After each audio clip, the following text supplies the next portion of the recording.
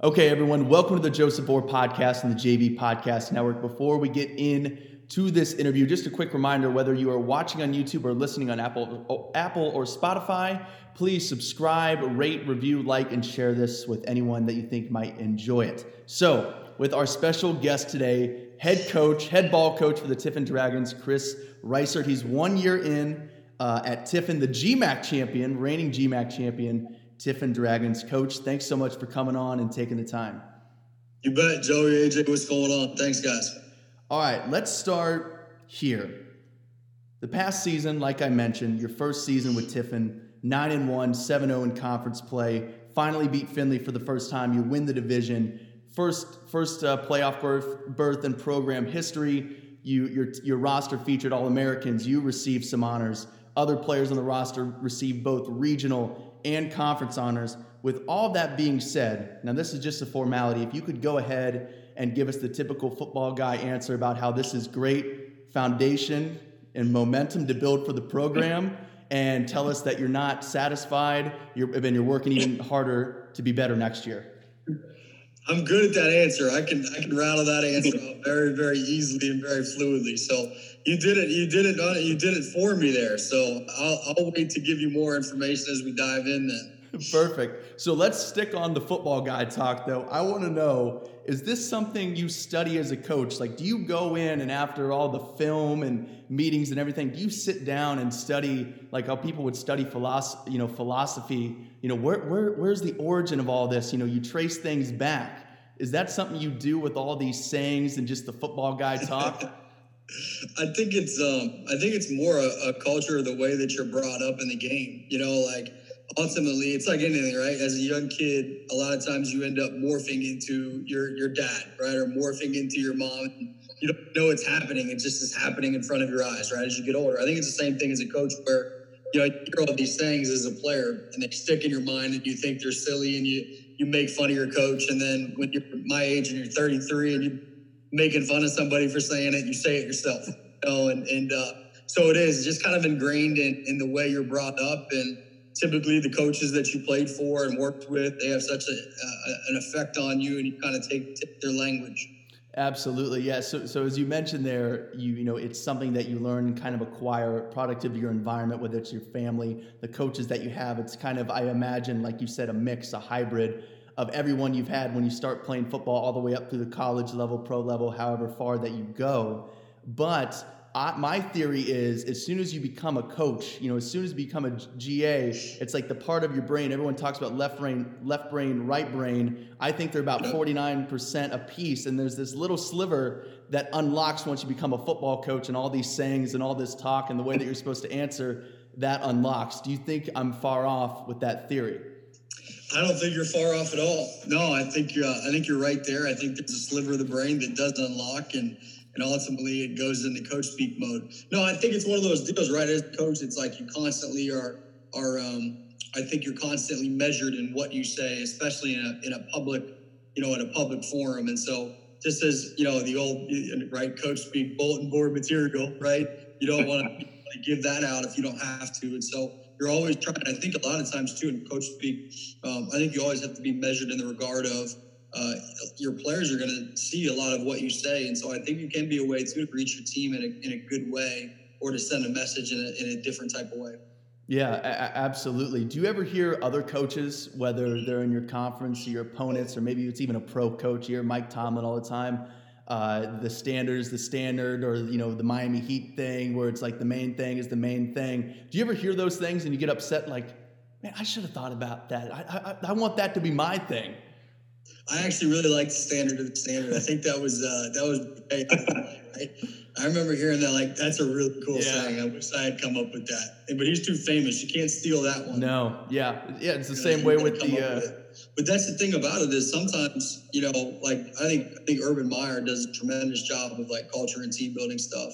And he's got some really good stuff that he used at Ohio State when he was there. And when I first became the head coach, it's like, all right, you're gonna do it your own, right? You're gonna make it yours and keep it fresh. And ultimately, what ends up happening is you end up going back to his anyway because it's better, right? He thought about it longer than you, and he had it streamlined. And so there is some stuff where you just steal it and you humble yourself, and because it's there for a reason.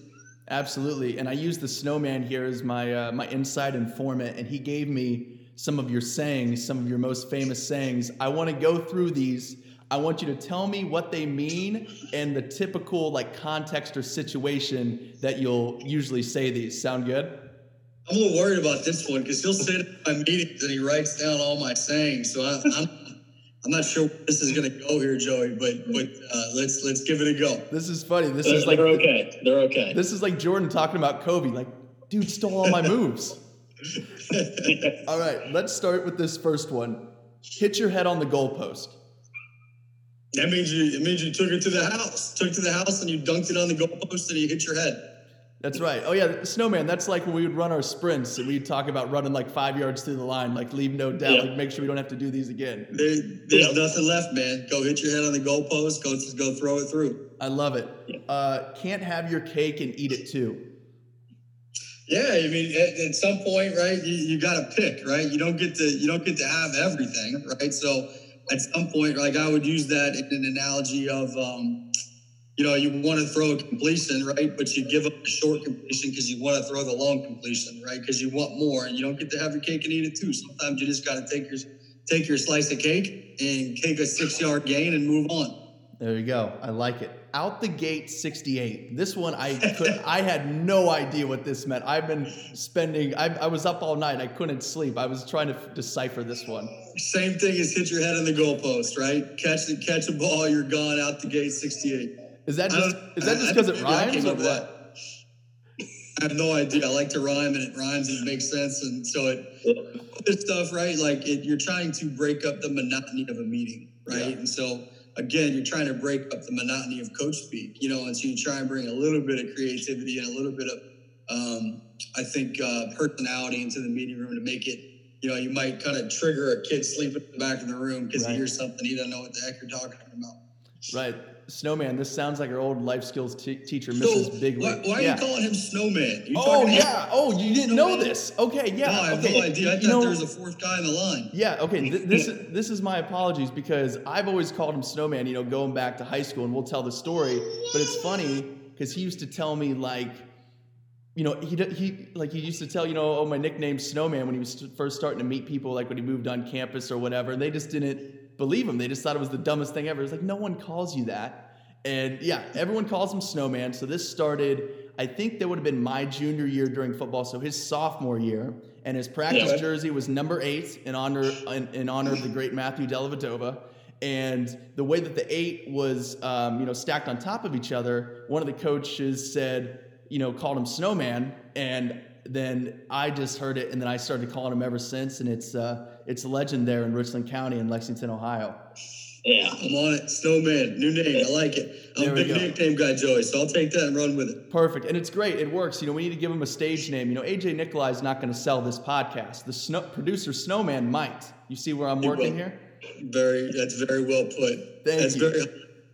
Thank you. But what I was saying is, you talk about breaking up the monotony, maybe catching someone in the back. They're just kind of, it's kind of flatlining, like, I'm hearing what he's saying, but not really actively listening. Then you say something, and it can trigger someone to wake them up or pay attention. Snowman, this takes me back to high school with Mrs. Bigley. She has a bunch of kids who maybe didn't pay the most attention to her, and she would tell us about how she would be talking and then just say "purple elephant" to see if they would like perk up and see if they knew what they were if they were listening. So I love it. It's the same process right here. Life skills, football, whatever. Maybe we should start the same. Maybe life skills is football. Football is life skills. That's we've learned that throughout my 3 years of college football so far. That's right. Maybe Governor DeWine should start doing this because it feels like Groundhog Day. He's up there doing the same presser every day. He needs to throw in out the gate 68 or a purple elephant in there, and maybe people will start listening. Okay, the last one I have written down here: process-driven, not results-driven. No doubt. No, that means really for us, it's a very big part of our culture too, in the sense of it's not necessarily the results, right, of what happened. It's how it happened. And so I think it's really important. Like I think so much is results driven in life, but oftentimes like in football, right, you could have a favorable result because maybe the guy that you were playing against, the team you were playing against wasn't as good as you, right? Or maybe they they didn't play as well as they could have. And so for us, we always want to focus on just being as consistent as we can be and being as good as we can be in our scheme. So it doesn't really matter who we play as long as we play as well as we can. Yeah. Now, Coach, you just kind of mentioned culture, and I think about, building a program, especially with football, having an identity. You come in as a first-time head coach. The Snowman and I went through a coaching change in high school. Now it's much different. We went to where we went to school because of where we lived. We didn't choose to go to school like kids do in college. When you come in and, you're dealing with kids that were recruited by someone else, that built a trust or, had, possibly a very deep, serious relationship with that head guy, how do you come in and instill, what you want to stand for and what you want to build as a program, both culturally and just as an identity, so everyone's on the same page? What is that dynamic like? Because that's, obviously a transition for you coming in. You have your own things to work on, but then you have to deal with all these kids who, until you have a couple more recruiting classes, you don't have a locker room full of, your kids. Right. Yeah, and I think to your point, right, the your kids thing, I think that's the biggest thing, right, is I never, when I got the head coaching job, I never approached it as like, hey, I didn't recruit these guys, or these weren't guys that I chose. I walked in and my mindset and my staff's mindset was, these are our guys, right? This was, whether we chose them in the beginning or we brought them here, who cares? We're choosing them now. And so I've never been a guy that you walk into a situation and you make excuses for what's there. I just think you go in and you get to work. And I think the one thing that I try to do is really celebrate the guys that were already there, make them know that we chose them and we're ready to get to work. I think the other thing, too, about taking over a situation like this is I think you have to have some empathy for the athletes, too. As much as I wanted to come in and have a big hammer and do everything exactly the way that I wanted it done, and they had to adhere to the way I wanted it done, I had to have a little bit of emotional intelligence and empathy, as did my staff. Like, they didn't ask for this change, and this is as hard for our players as it may be us. And so being able, I think, to kind of find the common ground and give them a little bit of leash, a little bit of give and take, and let some of our culture happen naturally or organically, I think was the right way to do it. And then the third thing that I would say that I think is really important in these situations is you just work really hard to get to know the guys. Our culture is relationship driven in everything that we do. So for me, the first thing that I did when I got the job was I met with every single player on our roster one-on-one. Spent time with them, asked some questions, wanted to know about the current program, wanted to know about past programs, wanted to know hopes, dreams, goals, families. And I think that really laid the foundation that it was going to be about people. It wasn't going to be about facilities or about just ball. It was going to be about how we could help our guys grow and develop. And I think that lended itself to a lot of trust building. That's great. You know what that sounds like? It sounds a lot like you can't have your cake and eat it too. You ain't lying. You ain't lying. It all carries over, Joey. It all carries over. Yep, I love it. And, football, like life, we've already made that comparison already. And, it's been talked about, written about. We've seen it in movies, TV, blah, blah, blah. We know. Obstacles and, controversy and, just things getting in the way. Adversity is the word that I'm really looking for. We have another thing going on right now. I'm sure you've talked about it and thought about it, and you're ever involving with this whole coronavirus thing. How do you manage, having, being in charge, being the head coach of all these kids, and, spring ball isn't going on. Everyone is back home in their, different situations. How are, what are you allowed to do right now in terms of contact? How are you, making sure guys are getting workout plans no matter what their situation is, whether they have stuff at home to work out or they need to do body weight stuff to maintain some sort of shape, and then also just meet with them maybe like this just to make sure everyone's, not just football meetings, but just to make sure everyone is doing okay, because everyone's family situation is different through this. Yeah, no, it's a crazy time, right? And it's a trying time both in our country, and then obviously on a football program, on a university. And so, I'll get into the specifics of it, but I think what's important is just the idea of what's the overall mindset, what's the overall philosophy in terms of what you're trying to accomplish, right? And I think, to your point, Joey, adversity, right? That's all this is. And I think anytime you're hit with adversity, right, there's one of two ways you can go. You can either, right, make excuses or blame someone else or complain about your circumstances, or you can find a way to overcome it and make it a positive. And so I've always been a glass half full guy. And so our mindset really the whole time has been, look, this is an opportunity for our players and our program to be the best quarantining program in the country. Find a way to motivate ourselves, find a way to do everything we need to do academically, find a way to support each other emotionally, and ultimately get stronger and get better because of this circumstance. Because the reality is that everybody's in the same boat, and so we can look at it as a negative or a positive, that we're going to be more self-sufficient, more self-motivated, and we're going to do it better because we're Tiffin than all these other places. And then to your point, how we're doing it, I think there's two layers to it. One, I think, is our staff, right, and how we're continuing to communicate and how we're continuing to, help our players through this time. Then obviously it's the player communication. Our level is a little bit different, Joey, in the sense that, right about now, we're not allowed to do any football with our players. So trying to find innovative ways that are both legal and compliant, where we can bring the message to our student athletes of things they're going to need to know when fall camp rolls around. But most importantly, and you said it, I think the main thing that we do is we're going to have an academic meeting with every one of our kids every single week. Our high-risk guys have an academic meeting oftentimes every day. And then outside of an academic meeting, every single player and recruit's going to hear from us once a week on the phone. And I just think it's really important that you maintain consistent contact, right? And as long as there's contact, I think you can support people emotionally. You can support people, obviously academically or in a football mode. But I think more than anything, I think a lot of our players are going through a lot of things off the field. And sometimes they just need advocates in their corner to know that they got somebody standing by them. And so we try and do that consistently for our guys. That's awesome. That's a great answer. I want to ask you about a story that I know that's one of my favorites. The Snowman has told me. You may or may not remember this, but I called him to get the specifics on this. This was a spring practice at the stadium, nighttime. You're doing a red zone situation, so you're going through. You start at first down wherever, and you're going in, and whatever it is, you score a touchdown, great. We're going to kick the extra point. If not, get stopped. We're going to go for a field goal. And the kicker, the Snowman said, was at some sort of school function or whatever, and they're yelling, fourth down, get the field goal team in. We're going to kick this. We need a kicker. So the Snowman runs out there because the year before he was a kicker, but we have a lot of new staff. And I guess he said the O-line coach was yelling, no, we need an actual kicker. Get the hell off the field. What are you doing? And, he goes back to the sideline, and you kind of ask him, weren't you the kicker last year? So when those things happen, is that when you need to talk to one of your staff members and maybe ask them to reflect and use a football guy term, look yourself in the mirror to make sure that he knows his personnel better?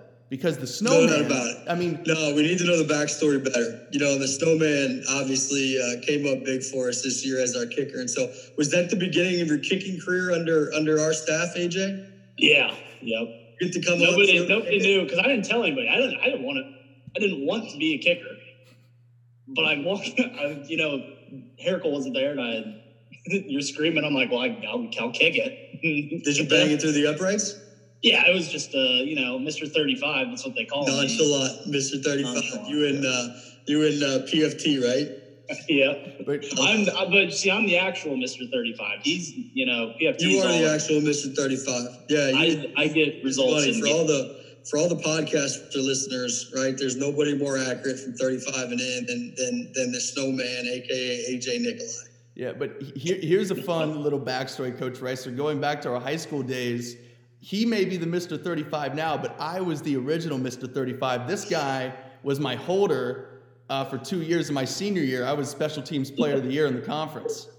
Yeah. What are we doing? Well, Joey, what are you doing next year, man? You want to come to Tiffin? Hey, I'll do my graduate year there at Tiffin. Come on over. If anything, we got a kicking competition starting. And if anything, sounds like I just lost my job. Hey, right. If anything, I'm a great locker room guy. In the podcast will live on, so we have that. But yeah, the Snowman here. We hear about the 5-tool player in baseball. That's very rare. But it's even more rare in football. Maybe something you never even heard of. I was thinking about the Snowman. He's quite the Swiss Army knife. Quarterback. Let's count him here. Quarterback, kicker, punter, receiver, coach.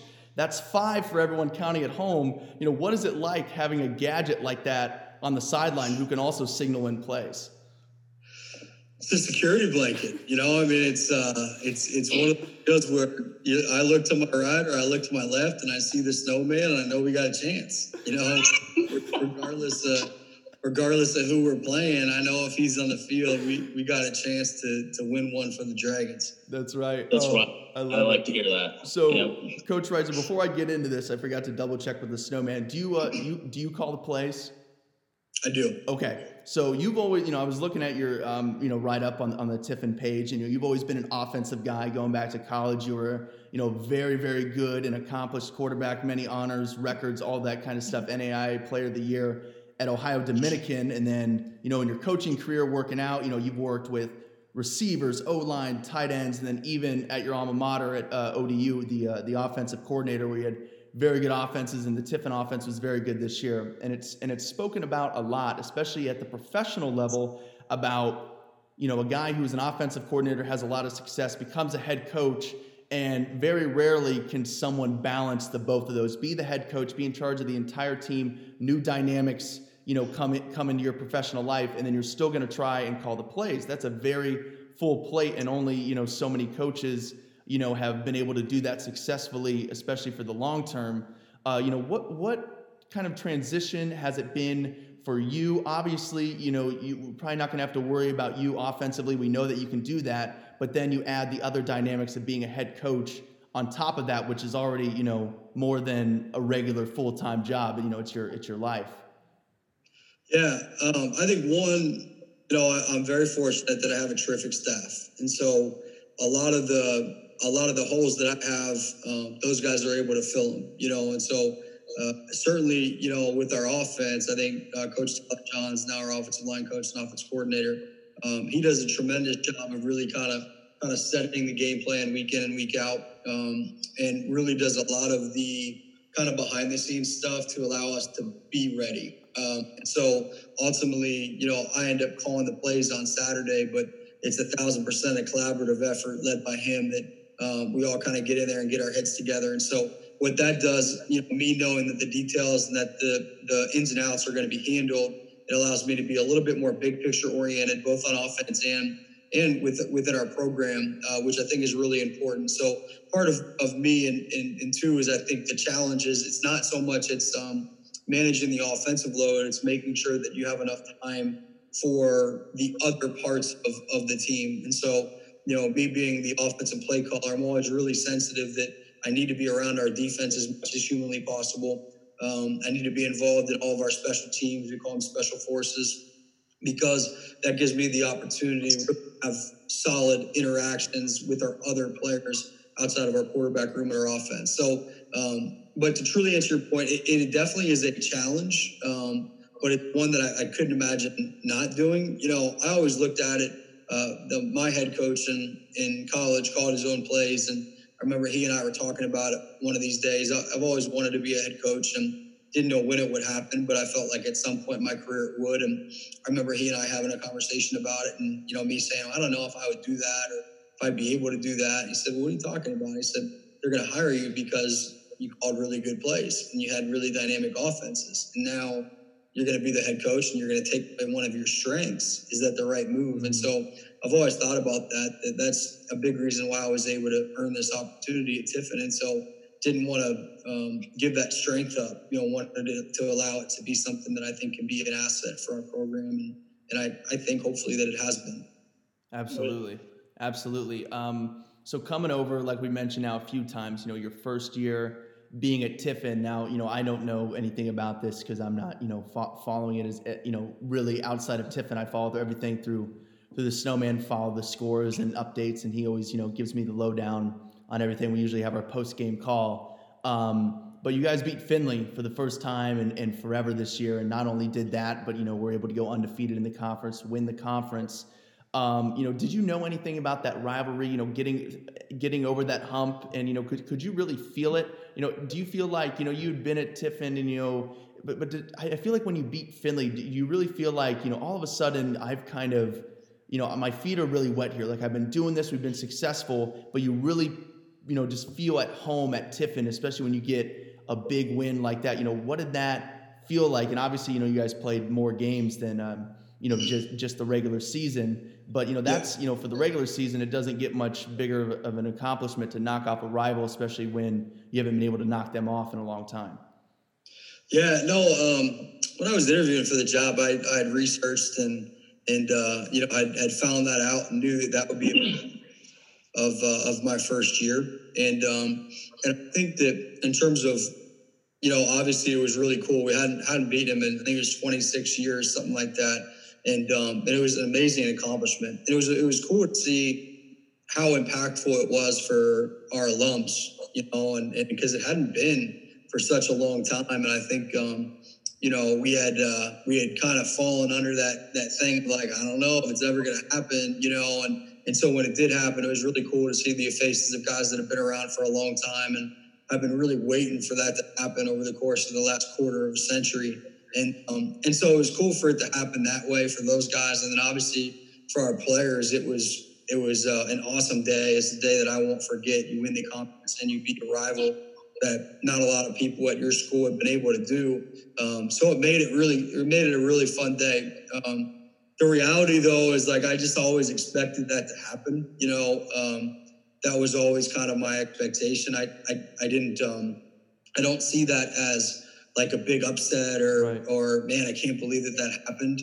I just kind of expect that to be the norm, and so while it was fun for us to get over that hump and for it to be a big moment for our university, I think it's what's supposed to happen. I think we've got to make sure that continues to be in play. And then in terms of, being comfortable and that stuff, I really never feel comfortable anywhere I am, and what I mean by that is like, I love being at Tiffin. I love where I work and wouldn't trade it for anything, but I just always feel like there's a way to get better, and I always feel like there's a way to do it better.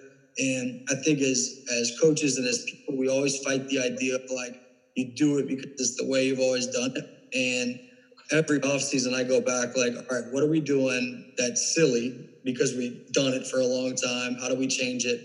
How do we improve? And so I've kind of always had like that itch in the offseason to like, man, we're not doing that right. We got to get better. And so that's always kind of driven me. And I think as much as I feel comfortable in my position, I never feel content, if that makes sense. I'm always ready to keep pushing. Absolutely. And I was just thinking about this. I want to ask you this too. We mentioned, the awards that you took home and some of the big numbers that you put up when you were a quarterback in college. Now, I imagine there were several games over your 4-year career where you felt like you were in the zone and you were just seeing everything so easily and so clearly, and the game was in slow motion.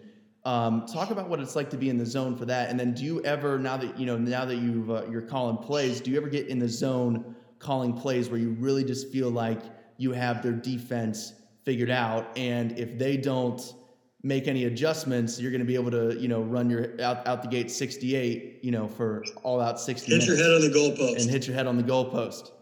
Right. No, as a player, I think you really, truly for me, it was always in warm-ups. Mm-hmm. It was always like the first 15, 20 balls I threw, I would know if it was going to be a big day or if it was going to be a day that I was going to have to kind of grind through. Do you guys see our? Okay, we're good. Yeah, we're good. But to me, it was always the one thing you could tell, and it's kind of weird, but the ball always stuck to my hand a little bit cleaner. So there's usually like something in the air, it was a little bit more humid, and so I could just tell that we were going to go light somebody up. And then as a coach, I do think you get into the rhythm. You get into a kind of a zone where you maybe have a beat on what the other team's doing, and you have a really good feel. And ultimately that usually happens when you have good players, and so I'm pretty fortunate that we've got really good players. And so it's easier for me to get in the zone as a coach because I know that a lot of times I can call whatever the heck I want to call and they're going to make me look good. So ultimately that's over the course of my career. I've been fortunate to have good players like the Snowman where, whatever you call, he's going to go out and he's going to find a way to get it done.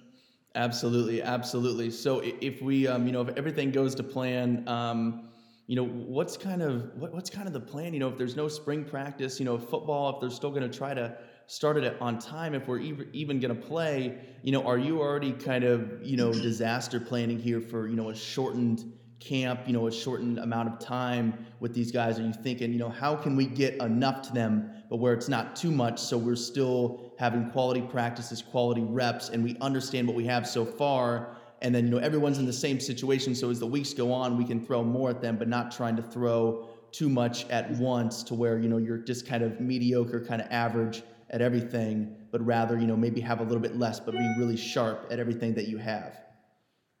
Yeah, I think it's a really good point, Joe. I think, one, in terms of disaster planning and all those things, my thought, my plan is that, we're going to come to camp when we always do. And we're going to open up against Davenport on September 3rd. And, we're going to have our season. I think to prepare for anything other than that, I'm a big believer in that's what I think will happen. And that's what we're going to do. And then if it doesn't go that way, then we'll plan and we'll have ideas and we'll make it work. To your point, I think sometimes that beauty is in simplicity, right? And so the ability to simplify what you do and to allow your players to play fast and players to play fast and be confident, I think ultimately is the number one thing that you can do as a coach. And so if you think about it, right, you miss spring ball, so that's 15 practices off the bottom line.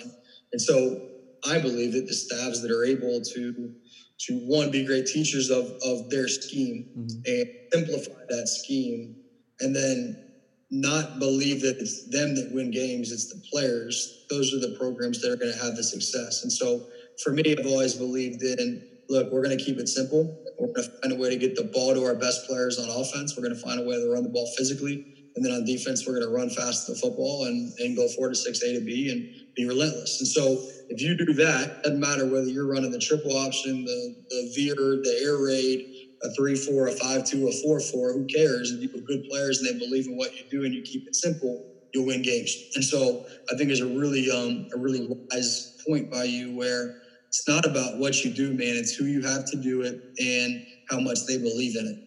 Absolutely. So I know the Snowman mentioned, I think he even made an appearance on it once. You have your radio show, the football radio show back in Tiffin. I don't know if that's an off-season thing or if it's been kind of shut down because of all this coronavirus thing, but I would love to give you the floor right now to say something nice about coming on the podcast and getting the reps so that once you step back onto the radio show floor under the bright lights, you're sharp and ready to go.